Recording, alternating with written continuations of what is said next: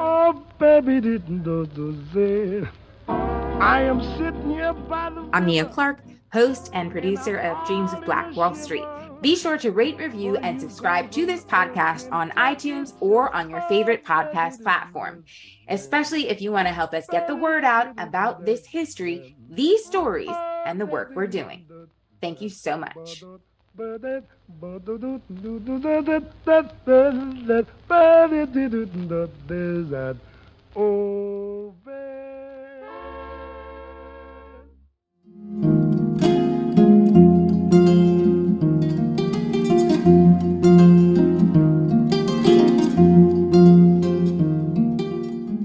In the last episode, we left off with author, historian, and Northwestern African American Studies professor Leslie Harris explaining how the question of whether or not slavery will end became a central theme between both Blacks and whites, and in some cases, one another, during the years of 1785 to 1827. Particularly with regard to Quakers becoming the first group of whites as a religious denomination to side with Blacks in their disdain for slavery, as well as ideals of freedom that seemed to be a direct contradiction to slavery and really became highlighted during the Revolutionary War. Rarely do discussions about slavery include New York's sordid past with the institution. It's hard for many people to conceptualize the cultural melting pot that it is today as being as integral to the slave trade and slavery in North America as it once was. Just as in the South, Black slave labor was a fact of the daily survival and economic pursuits of Europeans in the colonial North. In fact, when New York decided to emancipate Blacks, it codified what was known as gradual emancipation, essentially assigning an expiration date to slavery. In this case, it took nearly 30 years to reach.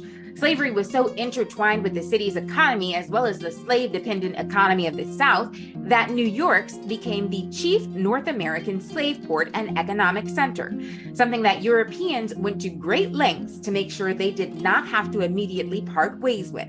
So much so that even white New Yorkers who supported the manumission of enslaved Blacks and their eventual assimilation into society as free people, in a seemingly bizarre paradox, owned slaves themselves, even as some of them, such as those in what was known as the Manumission Society, actually spent time working towards the goal of manumission for enslaved people of African descent. Most Europeans of this era were not comfortable with the idea of formerly enslaved Blacks immediately having free reign to live, work, and play when and where they pleased. After all, even most of those who supported manumission still believed Blacks and people of African descent to be an inferior race. By gradually working towards a society without slavery, they could better control how Blacks existed in society. And many took extreme measures to make sure that the existence of people of African descent was not that much better than slavery. Because of slavery's prominent role in New York society, it became the foundation of how New Yorkers would view race, class, and even what it meant to be free. Slavery's final years in New York saw both slaves and free Black people and people of African descent living side by side as more Blacks either negotiated for their freedom or reached the age in which they qualified for freedom. This was well before the Civil War and the Emancipation Proclamation. New York was the next to last state in the North to abolish slavery before New Jersey. At this time, more Blacks continued to flee the South, where slavery was still legal, and settled in Manhattan for various reasons. Many thought it was their best chance at finding work, and for those who escaped bondage, many found it easier to blend into a city with other free Blacks. Life for Blacks in Manhattan, however, was difficult. And while some, including the Black elite, were able to carve out a space for themselves and their families in which they could have a decent livelihood and live with some semblance of dignity, most lived in poverty as part of, again, an underclass, and were treated as such. Once again, author, historian, and professor Leslie Harris.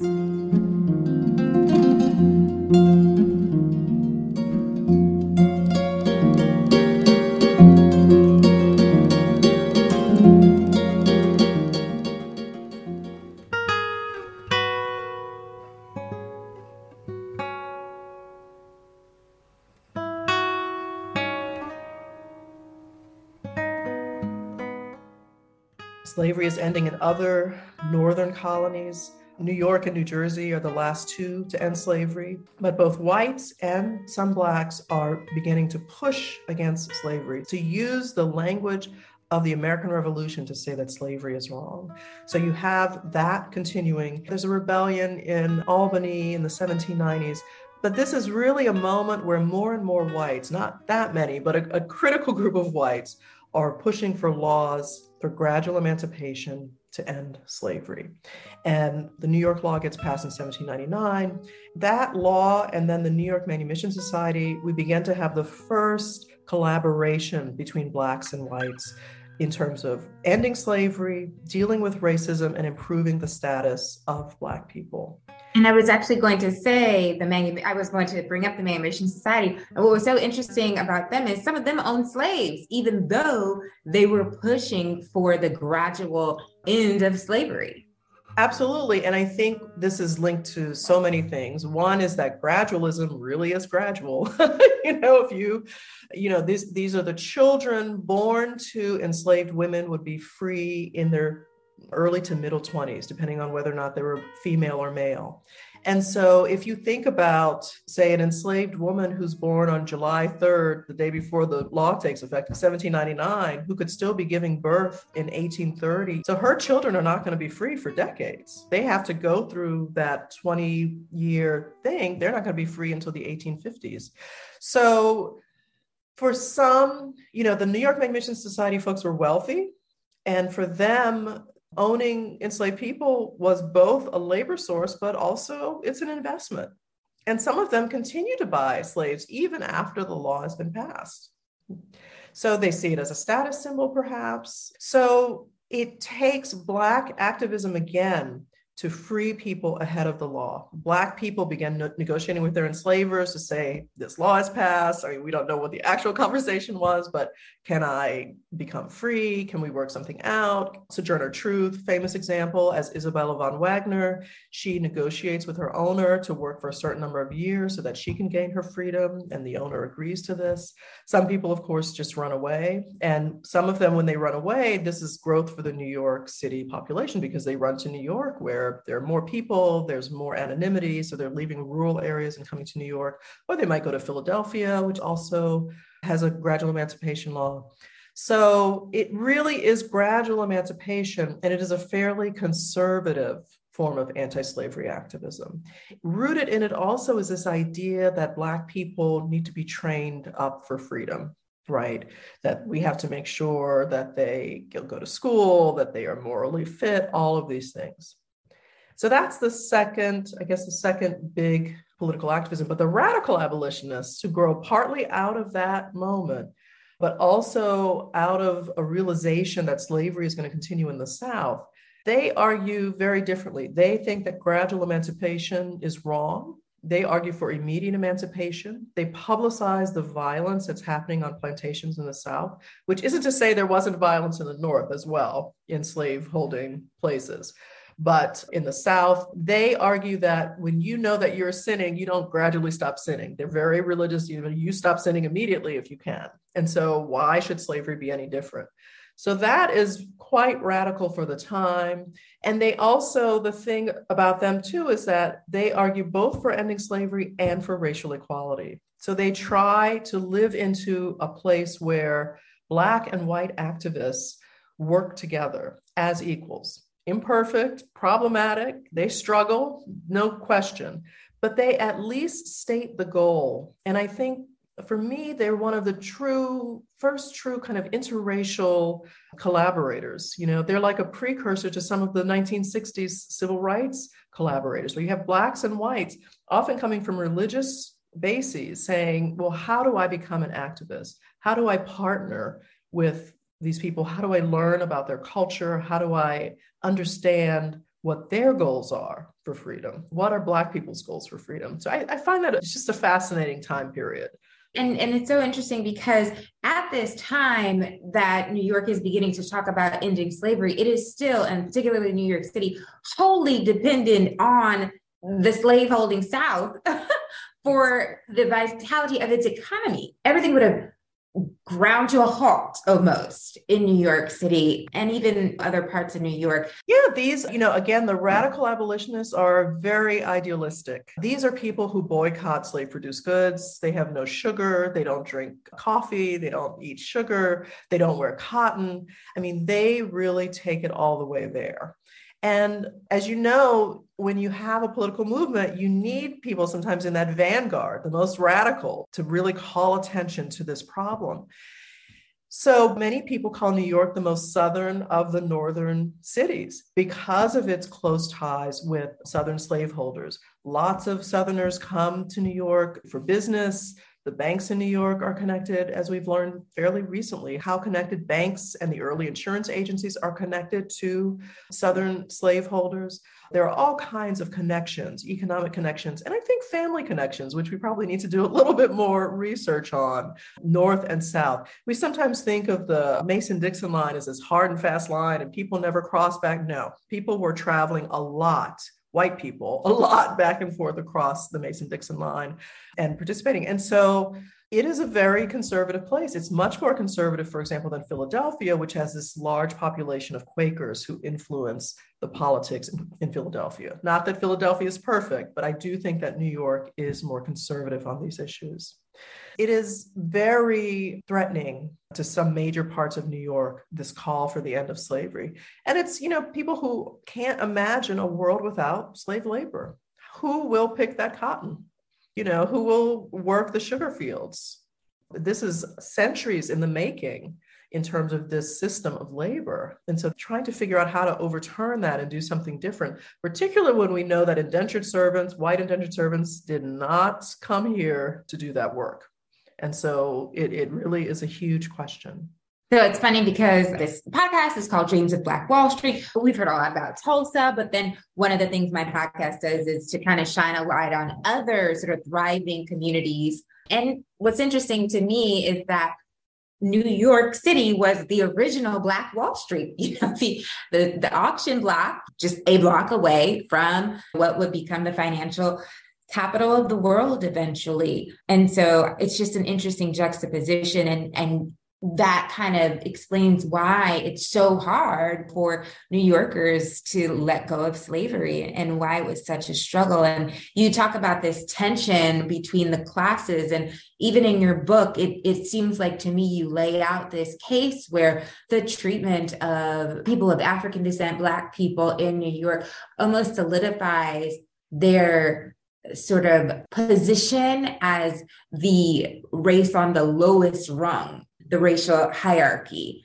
in New York. And so even as slavery is ending gradually and Black folks are beginning to sort of find their place in this new looking world, they still have to struggle, right, with how people perceive them because, and you kind of alluded to this as well in your book, the British, they treated slavery drastically different than the Dutch. Like slavery is slavery, right? And it's wrong, but it was drastically different. And you mention in your book how much slavery changed, which is even more fascinating that Black folks were able to even negotiate, right, for their freedom at that time. With respect to creating a free Black community during the period of emancipation, you write that free Blacks had moved into working class neighborhoods, and there was no like sort of Black Harlem or Black section of the Bronx at this time. Black people were they might have had their own smaller communities, but it was not a segregated sort of city at that time, right? They were also establishing institutions, churches, mutual relief organizations, schools. The African free schools, with the help of some white folks, were really, I guess, the starting point for what you would see as a trend of upwardly mobile Black folks. So could you just explain what strategies Black people employed to assimilate into New York society as free people during this time? Right.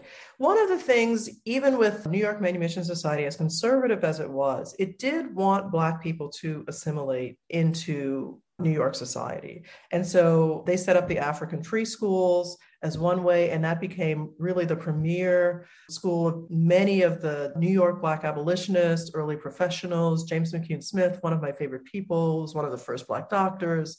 many people went to these schools and themselves became teachers, business people, all kinds of the professional class. Black New Yorkers also created their own churches. They were dealing with separate pews in white churches, and as was true in Boston and Philadelphia, most famously, in the 1790s, early 1800s, they began to create their own denominations. And within those churches, they also created their own schools as well. So it wasn't just at the African free schools. You have the Sunday schools and adults to children, everybody went to school to learn to read. And historians believe that African Americans, for their class status, actually sought out literacy in greater numbers than other groups of people at the same class status. And of course, I think the reason is clear. They're trying to protect themselves. They have to learn this society in a deeper way so that they can do things like go to court or figure out how to make their way.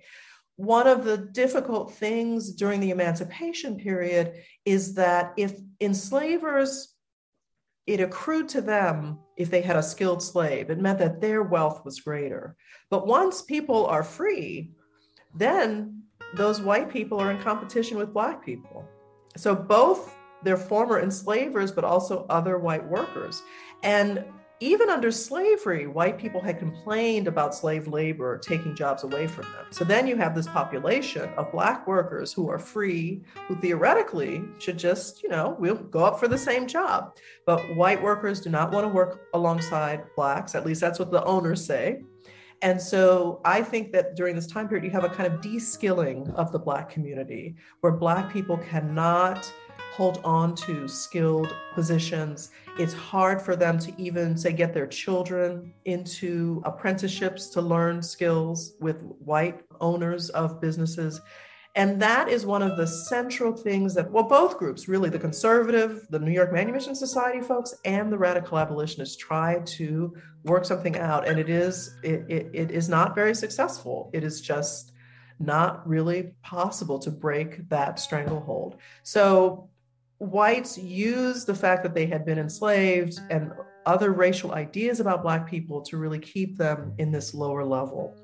And you see, too, when other groups come in, particularly the Irish, as they gain greater status within the community, as some historians have called it, as they became white, Blacks and the Irish compete for the same lower level jobs, but ultimately, again, the Irish displace Blacks in those jobs as domestics, as waiters, things that Blacks used to have as their own, in a sense, that they occupied. Those jobs also become more difficult for them.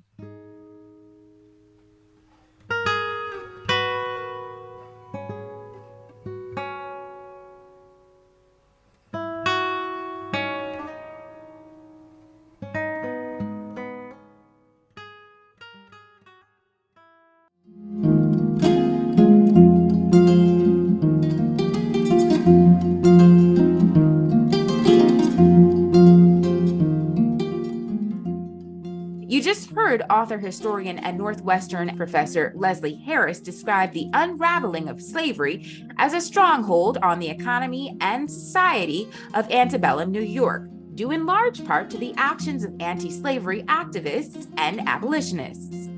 One example of someone who used their life to fight against slavery after escaping bondage and finding refuge in New York for a time was a man named James C. Pennington.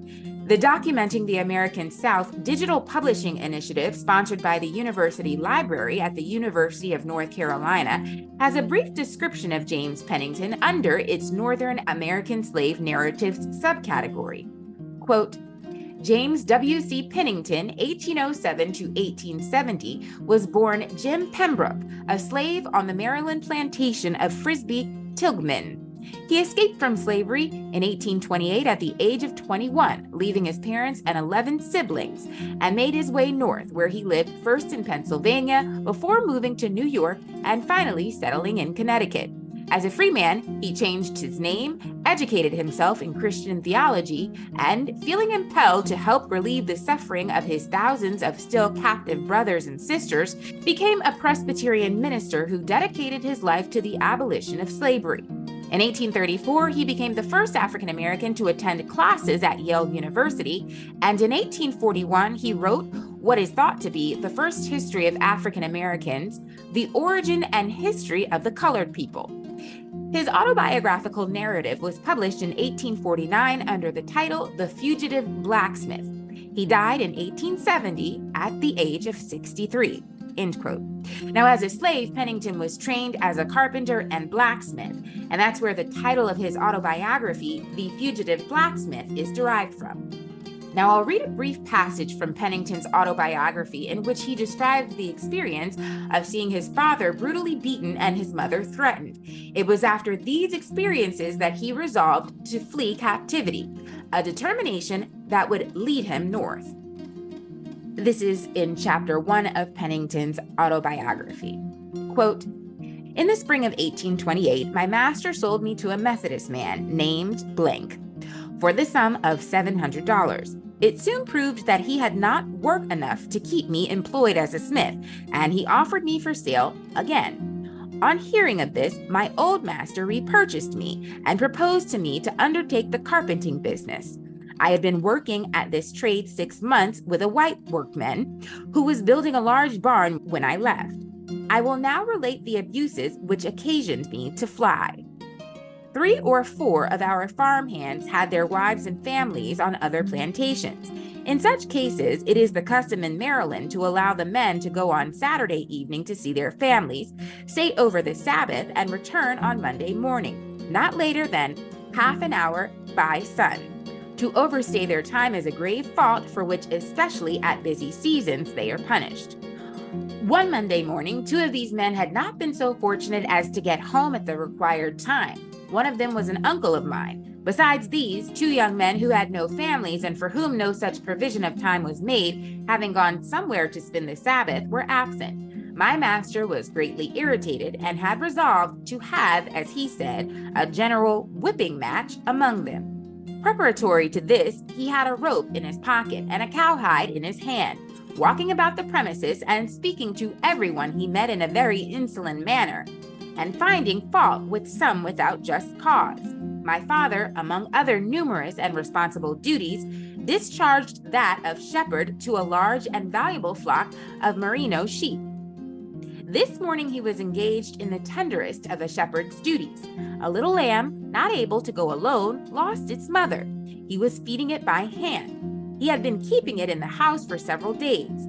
As he stooped over it in the yard with a vessel of new milk he had obtained with which to feed it, my master came along, and without the least provocation began by asking, "Basil, have you fed the flock?" "Yes, sir." "Were you away yesterday?" "No, sir." "Do you know why these boys have not got home this morning yet?" "No, sir, I have not seen any of them since Saturday night." "By the Eternal, I'll make them know their hour. The fact is, I have too many of you. My people are getting to be the most careless, lazy, and worthless in the country." "Master," said my father, "I'm always at my post. Monday morning never finds me off the plantation." "Hush, Basil, I shall have to sell some of you, and then the rest will have enough to do. I have not work enough to keep you all tightly employed. I have too many of you." All this was said in an angry, threatening, and exceedingly insulting tone.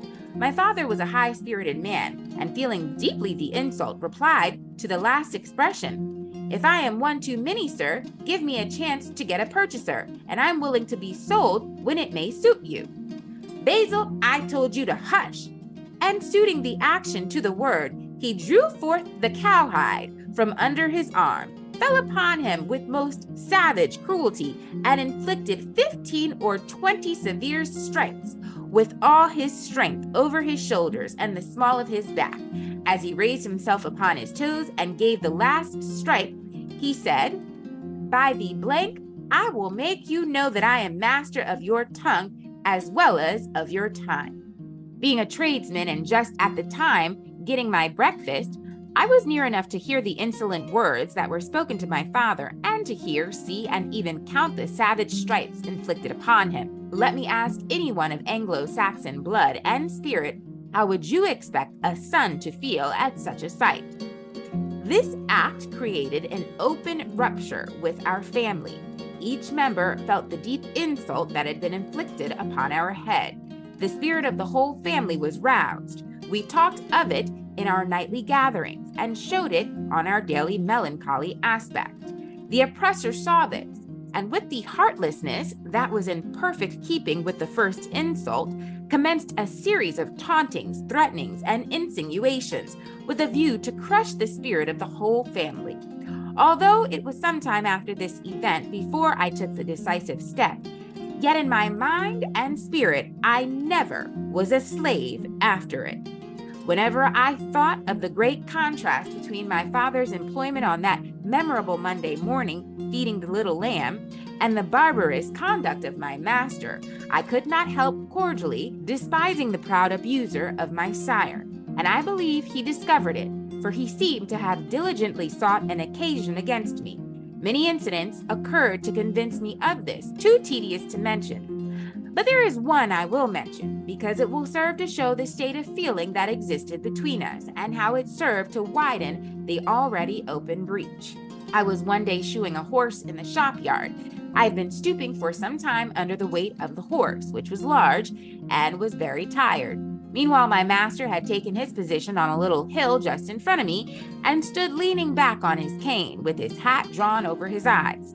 I put down the horse's foot, and straightened myself up to rest a moment, and without knowing that he was there, my eyes caught his. This threw him into a panic of rage, and he would have it that I was watching him. "What are you rolling your white eyes at me for, you lazy rascal?"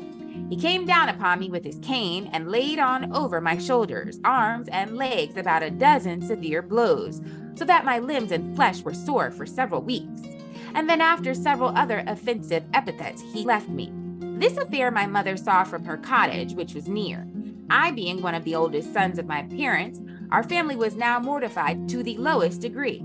I'd always aimed to be trustworthy, and feeling a high degree of mechanical pride, I'd aimed to do my work with dispatch and skill. My blacksmith's pride and taste was one thing that had reconciled me so long to remain a slave. I sought to distinguish myself in the finer branches of the business by invention and finish. I frequently tried my hand at making guns and pistols, putting blades in penknives, making fancy hammers, hatchets, sword canes, etc., etc.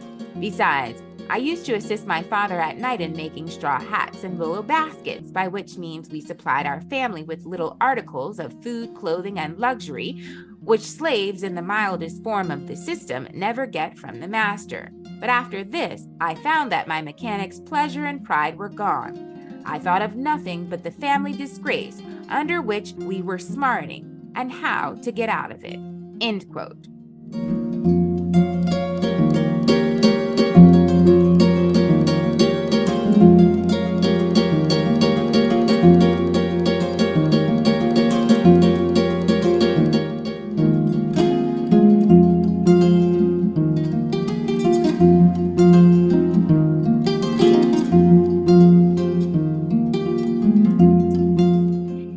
Episode, we'll dive into the Black elite in antebellum New York, specifically Manhattan. Be sure to rate, review, and subscribe to this podcast on iTunes or your favorite podcast platform. It helps us get the word out about this history and the work we're doing. Thanks for the support.